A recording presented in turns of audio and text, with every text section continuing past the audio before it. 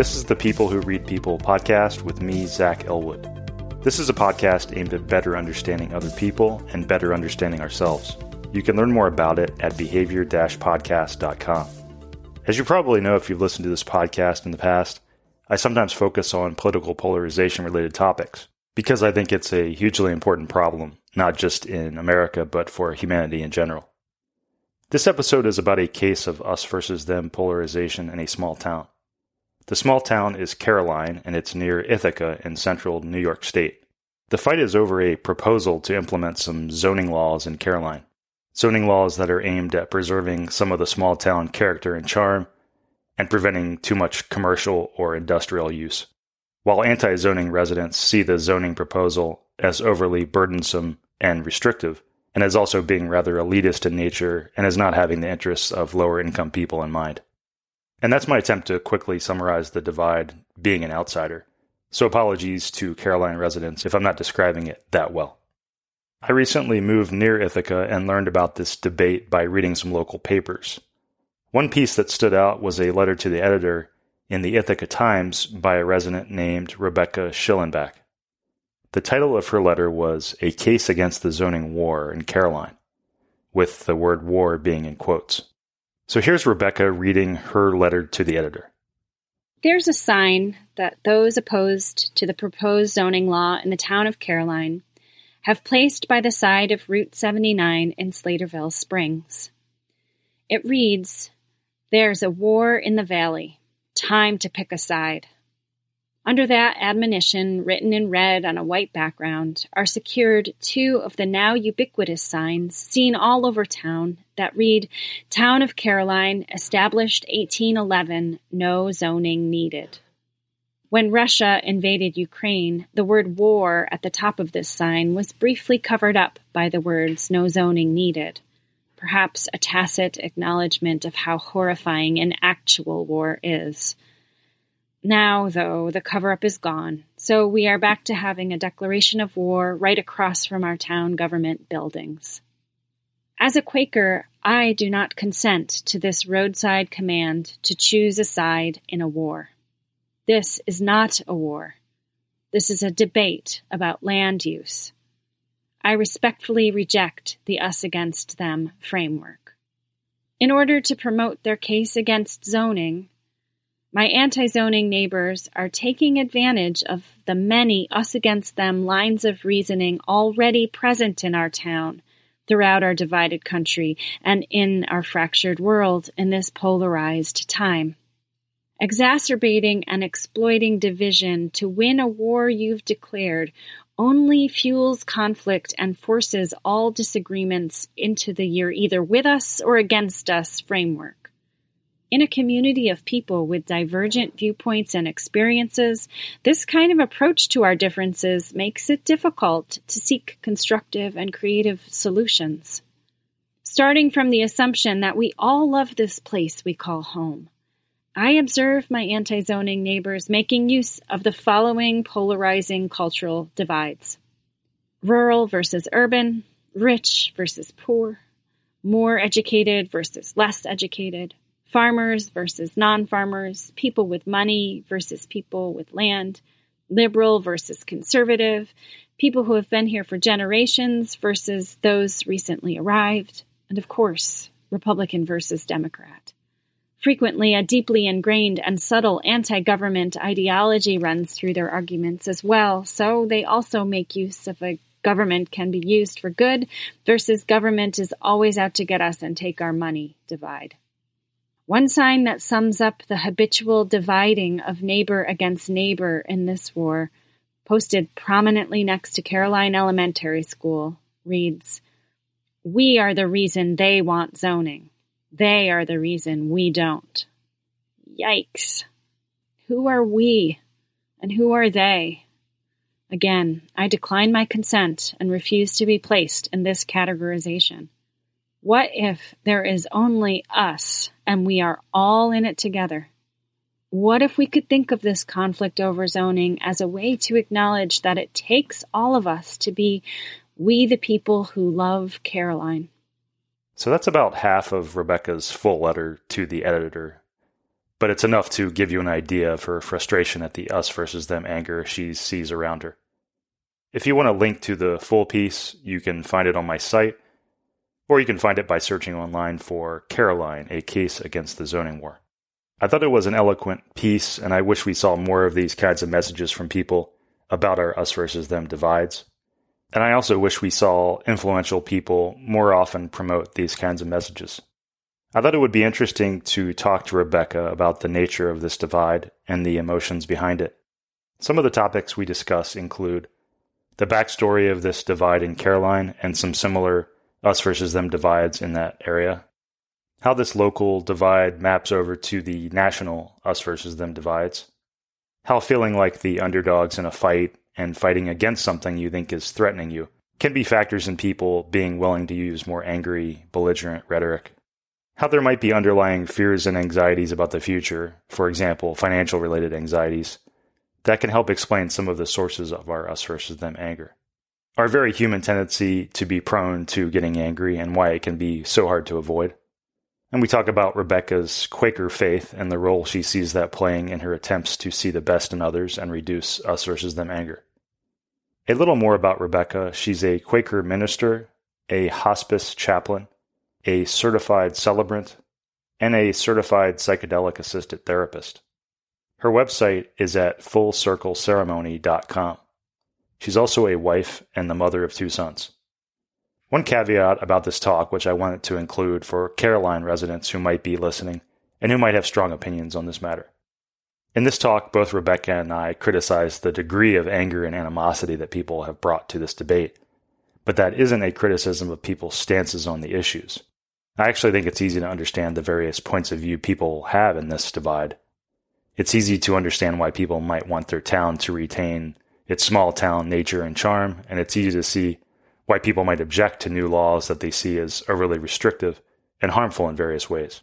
This is just to say I hope it's obvious that neither I nor Rebecca are criticizing any specific stances on this issue.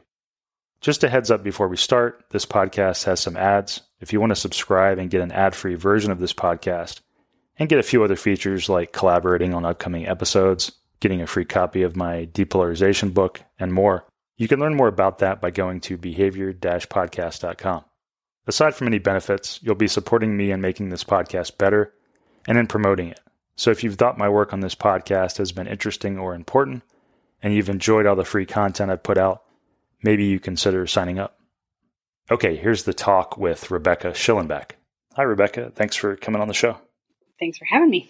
So maybe we could start with what led you to write your letter to the editor, because clearly you were frustrated with the animosity in town, and maybe you could talk a little bit about the things that come to mind that were most bothering you about the debate in town.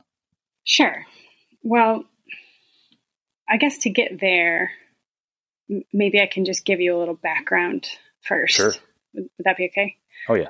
So in my understanding, the fault lines and the divergent perspectives that would kind of crystallize and harden into conflicting perspectives have simmered in the town of Caroline for a really long time. But the catalyst for the current zoning conflict in the town happened in the summer of 2020.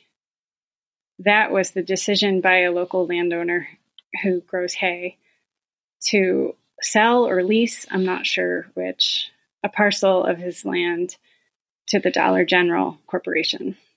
It was like in July of 2020, people learned that the Dollar General was going to build a store in Caroline, and then sort of immediately following that, there were opposing camps. There were people super opposed to it and people super for it. And in the genesis of that conflict, I think, were the seeds for the current zoning conflict. But of course, they had already existed and had germinated in previous incarnations of previous conflicts in the town. But that was really what started this. So you had people arguing that if one cares about low income or low wage people, low or working class people, one would have to be for the Dollar General because it'd be a local source for affordable goods and foods. Mm-hmm. And frequently that argument would be accompanied by accusations of elitism if one was opposed to the Dollar General. And those elitists would be like diagnosed as lazy, overeducated, Mm-hmm. Cornell professors who never did a day's real work in their lives, that kind of thing. And who just wanted to look out over their country estate Mm-hmm. without the distasteful Dollar General marring it. And so there was the framing in that Dollar General conflict, the conflict around class, around education, around the value of different kinds of work, around urban and rural tensions, around cultural signifiers of class belonging, like shopping at the Dollar General or not shopping at the Dollar General, landowners or those who own land, those who didn't, and all of that framing transferred over to the zoning fight. Mm-hmm. And that Dollar General is there? Is that correct?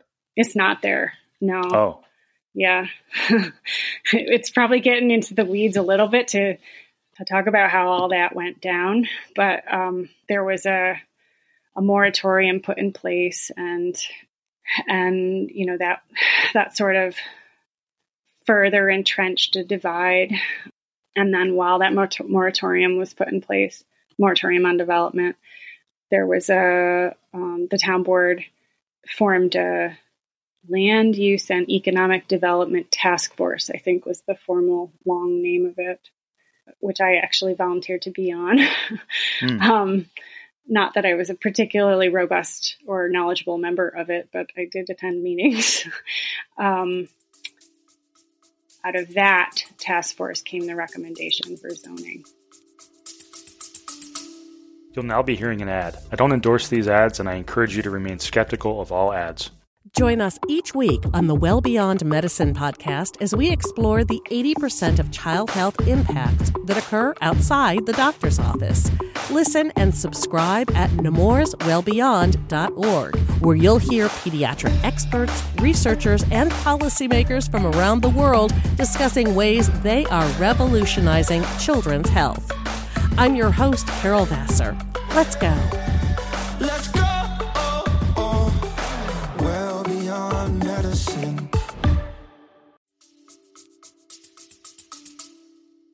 As somebody who is trying to learn about this, not knowing too much about it, it struck me as, there's so many ways to parse the arguments, it seems like, because you could, there's also people who would make arguments for the zoning that say it's helping the, lower income people. Like, for example, keeping the Dollar General out. I've seen arguments saying that's actually keeping the corporations out and such is actually helping the poorer people. And so you can parse these arguments in different ways, but I guess I'm curious, do you see the debate aligning around the stereotypical conservative versus liberal divides, or do you feel like it's a lot more complex than that? Well, I think that template has been placed upon the conflict, if that makes sense.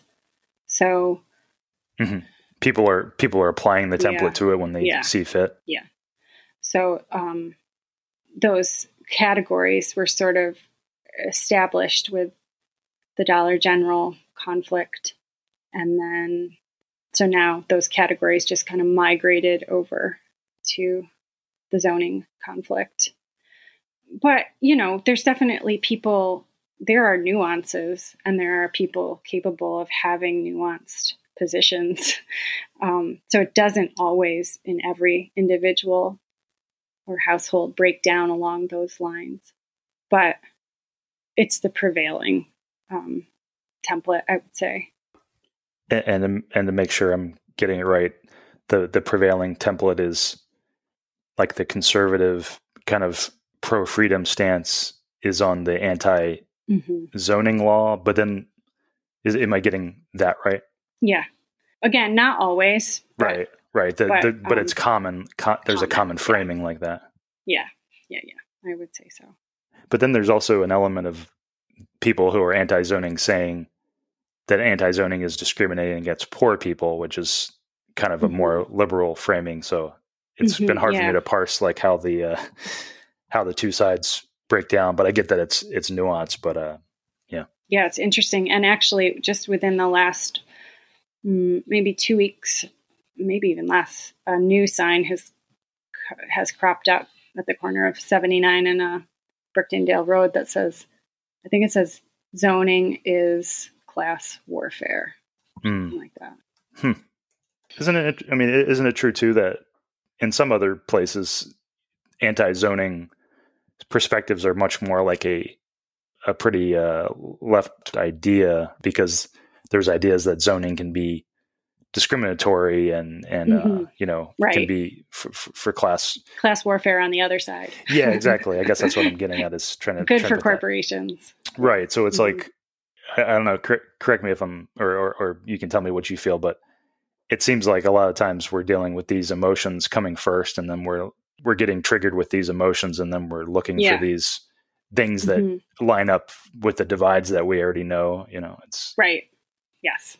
Yeah. And that's what I was trying to say with the Dollar General, like sort of the conflict presented itself, and like the sorting categorizations of people in those opposing camps.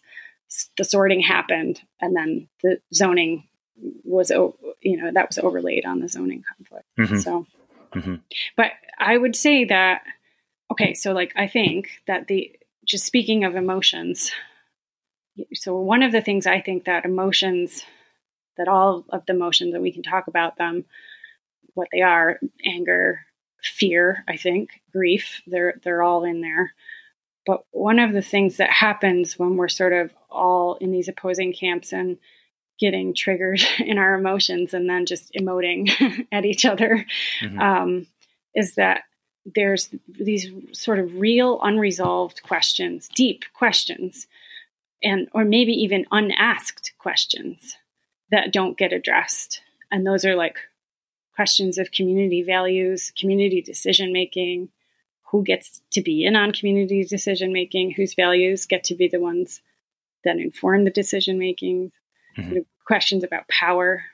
How much power should corporations have versus municipalities? How much power should individuals have, or collections of individuals? What kind of development is beneficial? Who decides what's beneficial? And even like deeper than that, what's an economy for? What purpose does an economy serve? What purpose does a community serve? What's a community for? Well, that's what it feels like with so much of this, the polarization and us versus them anger. It's like when you start examining any system, there's so many things, so many faults you can find with any system. It's almost like our emotions and our anger start leading us to like questioning everything about the system, from whatever direction. It's like every system is imperfect, and kind of a lot of things are just so arbitrary. And so you start looking around and being like, why is it this way and not this way? Why do I not get involved in this? Right. And it just makes us agitated, in general. And we look for outlets for or factors or reasons for our agitation and what to do about it. But it's just kind of a general maddening of everything. Yeah. And there's not really space for asking those or answering those deep questions that, like the examples that I just gave, like how would you change a system? Like, how would you change it? Like, if we asked a question really deeply, what's our economy for? And it like showed us answers that like contradict what our current economy is for. How do you change it? What do you do? Especially when some of the systemic things like that you were talking about, the arbitrary things were arbitrary, like, I don't know, 100 years ago, 200 years ago, Yeah. It's like a slow moving ship. You can't just you can't just change it overnight. It's the way it is, for better or for worse, for a while anyway. Yeah. Unless everyone gets together and votes on it or something. Yeah. And even that's not a perfect way of, especially with our polarization the way it is, like, if 51% of people vote for something and the 49% don't, you have 49% of people really unhappy, That's not a recipe for like a happy community. Right. So, right. Yeah. And then they might feel compelled to look for reasons why it wasn't a genuine reflection of the community for various reasons. So, yeah. Well, let's talk a little bit about what led you to write your letter to the editor. What were you seeing in terms of the emotion and the unreasonable emotion in the community? Yeah.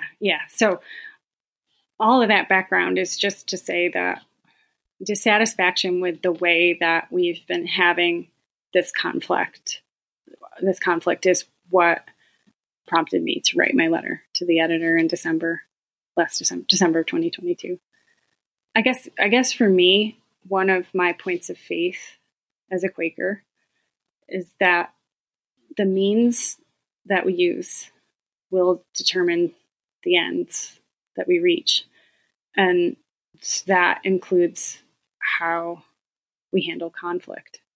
It's a point of my faith that it's at least theoretically possible. I believe that it's at least theoretically possible to have a conflict that doesn't guarantee perpetual warfare, continued conflict in perpetuity.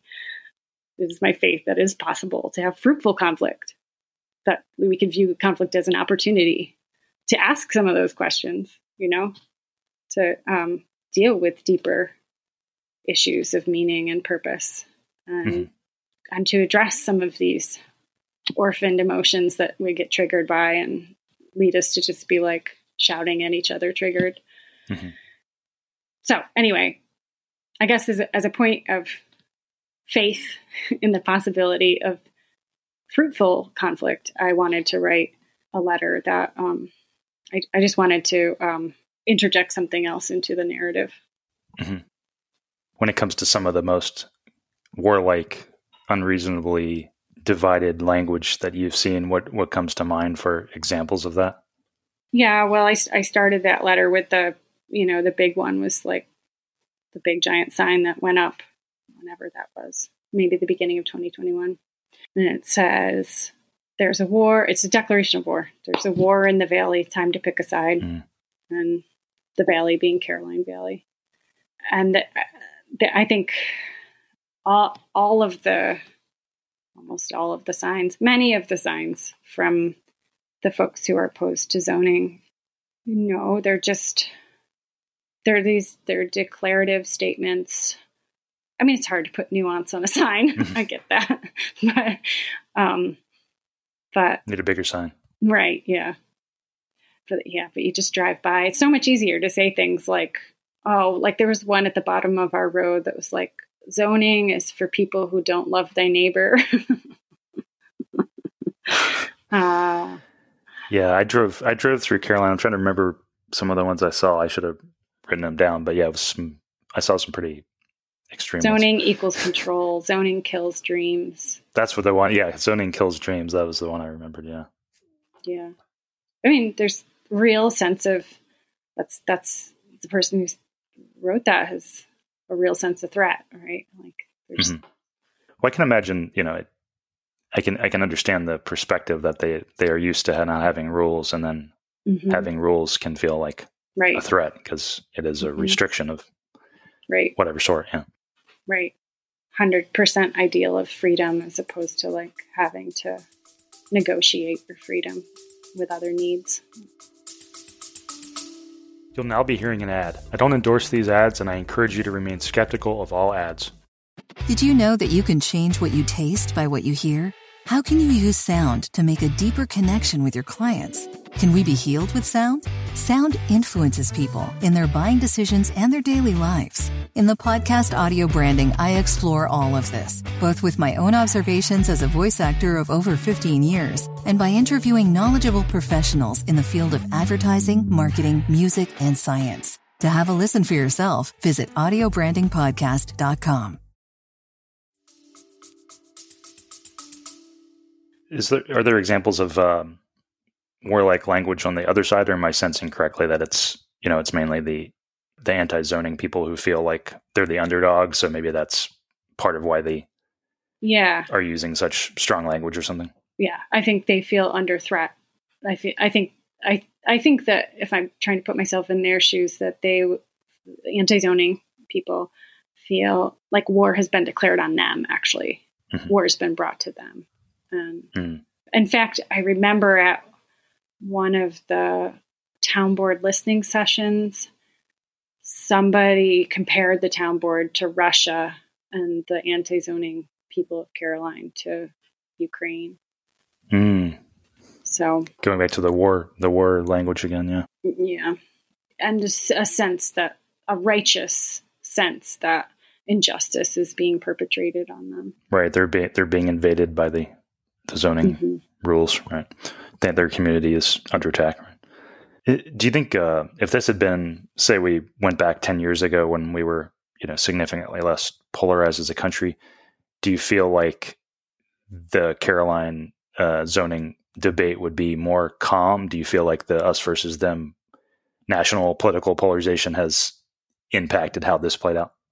Well, I do think it has impacted it, but honestly, I don't think it would have been much different even 10 years ago. It was about 10 years ago, maybe more than that. It was right around 2005, I think, that a noise ordinance was proposed for the town of Caroline. And some of the same rhetoric was used, some of the same strategies of narrative control were used. And it was the sort of same folks who were opposed to the noise ordinance who came out against it and felt that they were being invaded by transplants from Ithaca who were trying to make this the suburbs. And then on the heels of that, there was a big fight sort of from the other side. And maybe that's what really entrenched the differences. I don't know. But the next fight after the noise ordinance didn't pass, by the way. And then there was a big fight about fracking. Oh, right. Yeah. And having a fracking ban adopted in the town of Caroline. It turned out that was banned on the state level. So that was great. But then that sort of like flipped the anti-energy, right? Like it was sort of more from the quote left, or the people on the quote left, the more liberal, were opposed to fracking. I don't know. I've been really noticing how being opposed to something brings a certain energy that is really catalyzing and really fuels a fight and brings people to your cause in a way that being for something, it seems like harder. Here locally anyway. I mean, I don't think that's like universally the case, but there is something about that oppositional energy that's super energizing. Right. I think would you say, I mean, in my opinion, it seems related to the, if you can paint your group, or if you either believe your group is the underdog fighting some, something that's almost certainly going to happen kind of thing, or is already happening, then you can really gain energy because you get the underdog energy where you feel like you're fighting some big monolithic, empire power or something. Yeah. Anger is it's a fuel. It can be used as a fuel. Anger and fear also. Fear can also be really mobilizing. Fear of what will happen if you don't stand against this monstrous injustice, whatever it is. A small note here. I think the underdog factor is an underexamined factor in our national us versus them divides, especially in the Republican side angry rhetoric. Progressive views are dominant in American cultural institutions and entertainment and academia and news, while conservative views and conservatives are often mocked and viewed through extremely pessimistic lenses in those institutions.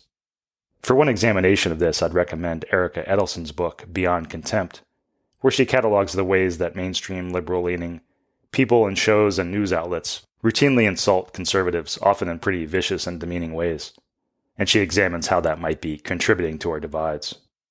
I think this underdog factor can help explain some conservatives believing aggressive, belligerent behavior and rhetoric, like that of Trump and other Republican leaders, is morally justified, There's a belief that they're fighting against a powerful system and powerful forces that have no respect for them.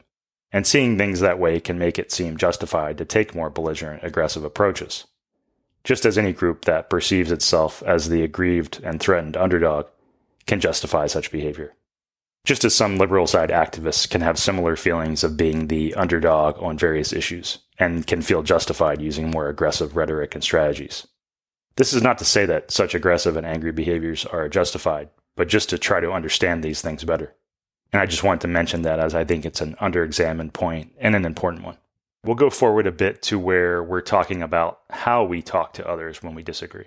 Well, I think that gets back to your point of, which I agree with, which is the meta level of how you have the conversations is much more important than the actual issues, because how you have the conversations can actually make the debate devolve and make people more extreme in their positions and just hurts everyone basically, as opposed to, taking it from the stance of like the fundamental democracy stance of, we're going to have disagreements and it's understandable that people think different things, but we have to take the stance that, and we're going to lose some of our things that we care about, occasionally. That's the nature of democracy too. We're going to lose fights, and just taking that meta stance of, the way you have the debate is the most important thing. Right. But there's, I do feel like there's something dangerous that's happening both locally and nationally. It's like I'm just thinking this out loud now, trying to formulate this out loud, so it might be clunky, but it's like it's like the conflict and the template of conflict that we were talking about in the beginning. It's like that has taken on its own meta life somehow. So like, because you see people try to help us get out of this place that we're stuck in, and like the rigid binary dualistic us against them thing. It's like we're a sizable number of people. The fight is the thing. Like the fight is the conversation. Do you know what I mean? Am I saying anything that makes sense there? Yeah, I think so. It's like sort of like the way that the national polarization has become more accepted to speak in very aggressive ways and this kind of thing. It's like, as people get more polarized, the acceptable levels of how you speak to people changes, and that it impacts everything, I think is kind of what you're saying. Yeah. And it's like we've gotten in ourselves in a pretty terrible positive feedback loop where the more we do that, the more we do that. And it's becoming harder and harder to stop it and step outside of it.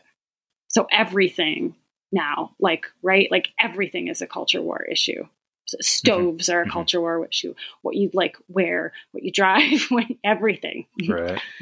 There's nothing that's not. What you watch, what entertains you. I was just reading this paper about the oil spill nature of polarization. And, we tend to think of it as like this debate over ideological debate of like this issue versus this issue. But this researcher, Della Posta, I think his name is, he described it as more of an oil spill, that this anger that we have kind of impacts everything. And there's these pockets of, and it helps explain kind of the arbitrary nature of some of the divides, in like regions where it's like you might have one political group on one side of something here, but they'd be on the other side of something elsewhere. It's just because these, we're kind of swimming in this us versus them energy. So it affects all these things we look around and see, we filter it through these us versus them framings and are more easily angered and such, and more easily looking for offense. And, so it just infects a lot of interactions.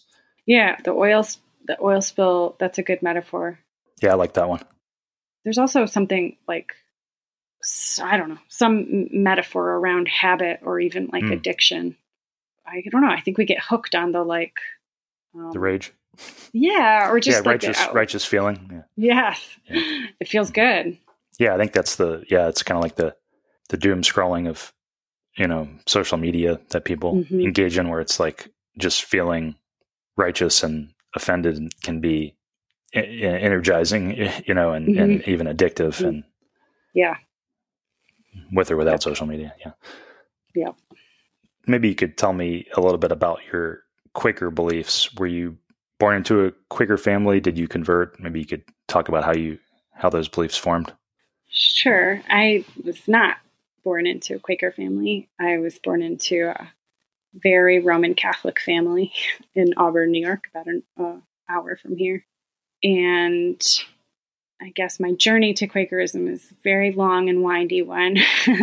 But I eventually made my way to a Quaker meeting that's about halfway between here and my hometown on Cuba Lake, near like halfway up Cuba Lake. That community, there have been Quakers there since the late 1700s, since like 1788. There's one remaining Quaker meeting there, Poplar Ridge monthly meeting, my spiritual home for sure. I've been attending there for a pretty long time now, 15 years now ish. And I made it there in my early 30s. And I guess if I had to distill an essential, what it means to me to be Quaker, I believe that there is that of God in everyone. There's a famous quotation from our founder, George Fox. He said in, I don't know, maybe 1650 or something like that.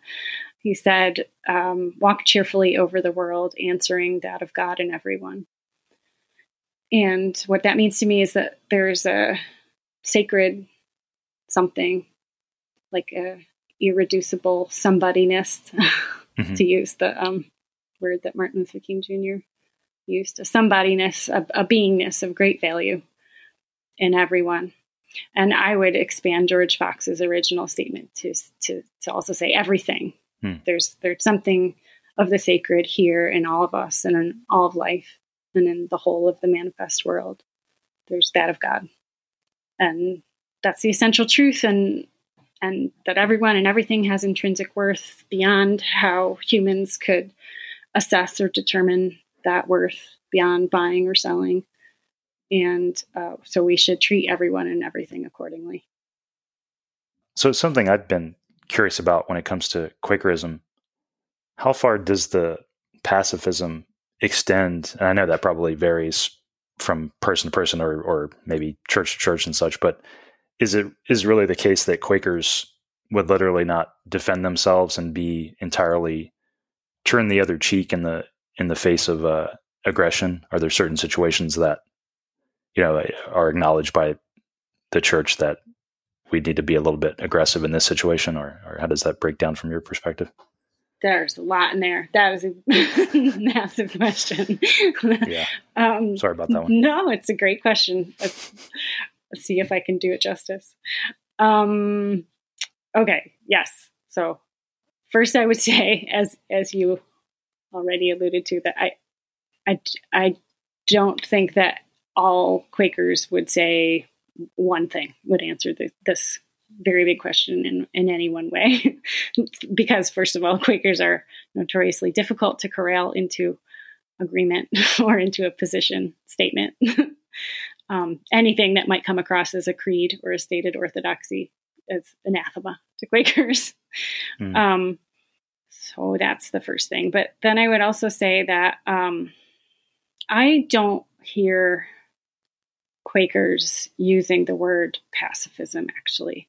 I think that's more of a label applied from the outside to a perceived ideology. And so I hear Quakers saying peace testimony. Quakers have I think it's six sort of traditional testimonies: simplicity, peace, integrity, community, equality, stewardship. Spices is the thing. What is that called when the words, the letters make a word? Spices. Whatever that is. Like acronym. Anyway. Yeah. Okay. So the peace testimony is one of our traditional witnesses or testimonies. And so it's not as I understand it, an orthodoxy, like an imposed creed. There's not like a list of things you can do and a list of things you can't do to be on the right side of the orthodoxy of the peace testimony. It's more an understanding that our faith in that of God in everyone and everything, and our practice of trying to answer that of God in everyone and everything would result in this testimony of peacemaking. Does that make sense? The distinction there? Yeah, I think so. Yeah. So as I understand it, and as I try to practice peacemaking and testifying to my practice of answering that of God and everyone, with a lot of backsliding and mistakes and varying degrees of faithfulness and fatigue and imperfection. Mm-hmm. My understanding is that it's not whether you're angry, it's not whether you're disagreeing with someone, it's not whether you have a conflict, but it's whether you are being angry, disagreeing, and in conflict while maintaining contact with and faith in that of God in yourself and in the other people and beings that you're with. What's like Quakers are natural conflict resolution experts and depolarizers. Would you say that's, I mean, it would come more naturally to them than most other religion people. Would you agree? Well, I think we try anyway. Yes. That's the driving underlying force or philosophy, is seeing others as, as fundamentally important and such. Right. Respecting the like selfhood and personhood and fundamental radical equality of everyone that you're disagreeing with or in conflict with. Do you know that quote there before the grace of God go I, the John Bradford quote, is that often something that do Quakers like that sentiment? Oh, it's so funny that you said that, because I just remembered a sermon message, as Quakers speak for sermon, that someone brought, I don't know, probably 10, 12 years ago to Poplar Ridge. And he ended with, like, I was just thinking about that just this morning. He ended with, there, but for the grace of God go I. And yeah, I think that's right on. That's a right on insight. Like, it's really important not to think that we're better than anybody else. Mm-hmm. Well, I was using that as, in my depolarization book I'm working on, that was one of the things I started with, because I think whether you're religious or atheistic, secular, it's just kind of a logical thing to look around and recognize that, see that there's so many factors at work, whether it's purely physical factors or, if you're spiritual, spiritual factors that make us who we are and that make people what they are. And there's this arrogance involved in like even judging other people, it's like to judge someone else, you have to assume that they know the things you do. And how would you ever assume that about other people? Clearly they have many other factors that made them who they were, and you could just as easily be them in different circumstances. Right. So absolutely. Yeah, absolutely. And you're definitely right that you don't have to use religious language or have a religious or spiritual framework to respect that. If you had the same circumstances as this other person in front of you, you might be drawing the exact same conclusions that they're drawing. You might be having the exact same hardships. It's just compassion. Right. It's I think the thing that gets me about the anger part of it, it's not that I'm immune to anger, but it's just the philosophy that there's nothing really to be gained from anger, I think is an important, philosophical concept, because it's like, what, let alone all the compassion and recognizing that somebody else could, I could just as easily be them in different circumstances. It's also like my anger is part of the equation in helping produce the things that I don't like, or often is. So, yeah. It's interesting that you should say that, because I've been really working with anger lately. One of the things I do, I'm a hospice chaplain, and I'm in clinical pastoral education for continuing education for chaplains. And we were just talking yesterday about anger and about how often anger arises for me in the work of being with people at the end of their lives. And it's often anger at the system, anger at injustice, anger at what people have to deal with that they wouldn't have to deal with if we had a different system. And, but it can also be anger at like ignorance that I observe in people. And yeah. What's like, my thing of working on depolarization, I'm prone to getting angry about people not recognizing the importance of the depolarization work. And then I'm sort of at this meta level often where I'm like, got my own different anger issues where I'm like, well, wait, everybody, they have their reasons for what they're doing, like everyone's got their reasons for what they're doing and the reasons for why they formed their angry beliefs, like too angry in many cases, in my opinion. But, it's kind of like we all have our anger. Yeah. I mean, that's the other weakness. Piece, right? Right. That's the other piece is that things are universal in the human condition and sort of recognizing that universality of like, oh, he's struggling with anger right now. I've also felt anger, like that kind of universality of the human condition is, that could be a atheist stand-in for what the word I use is God.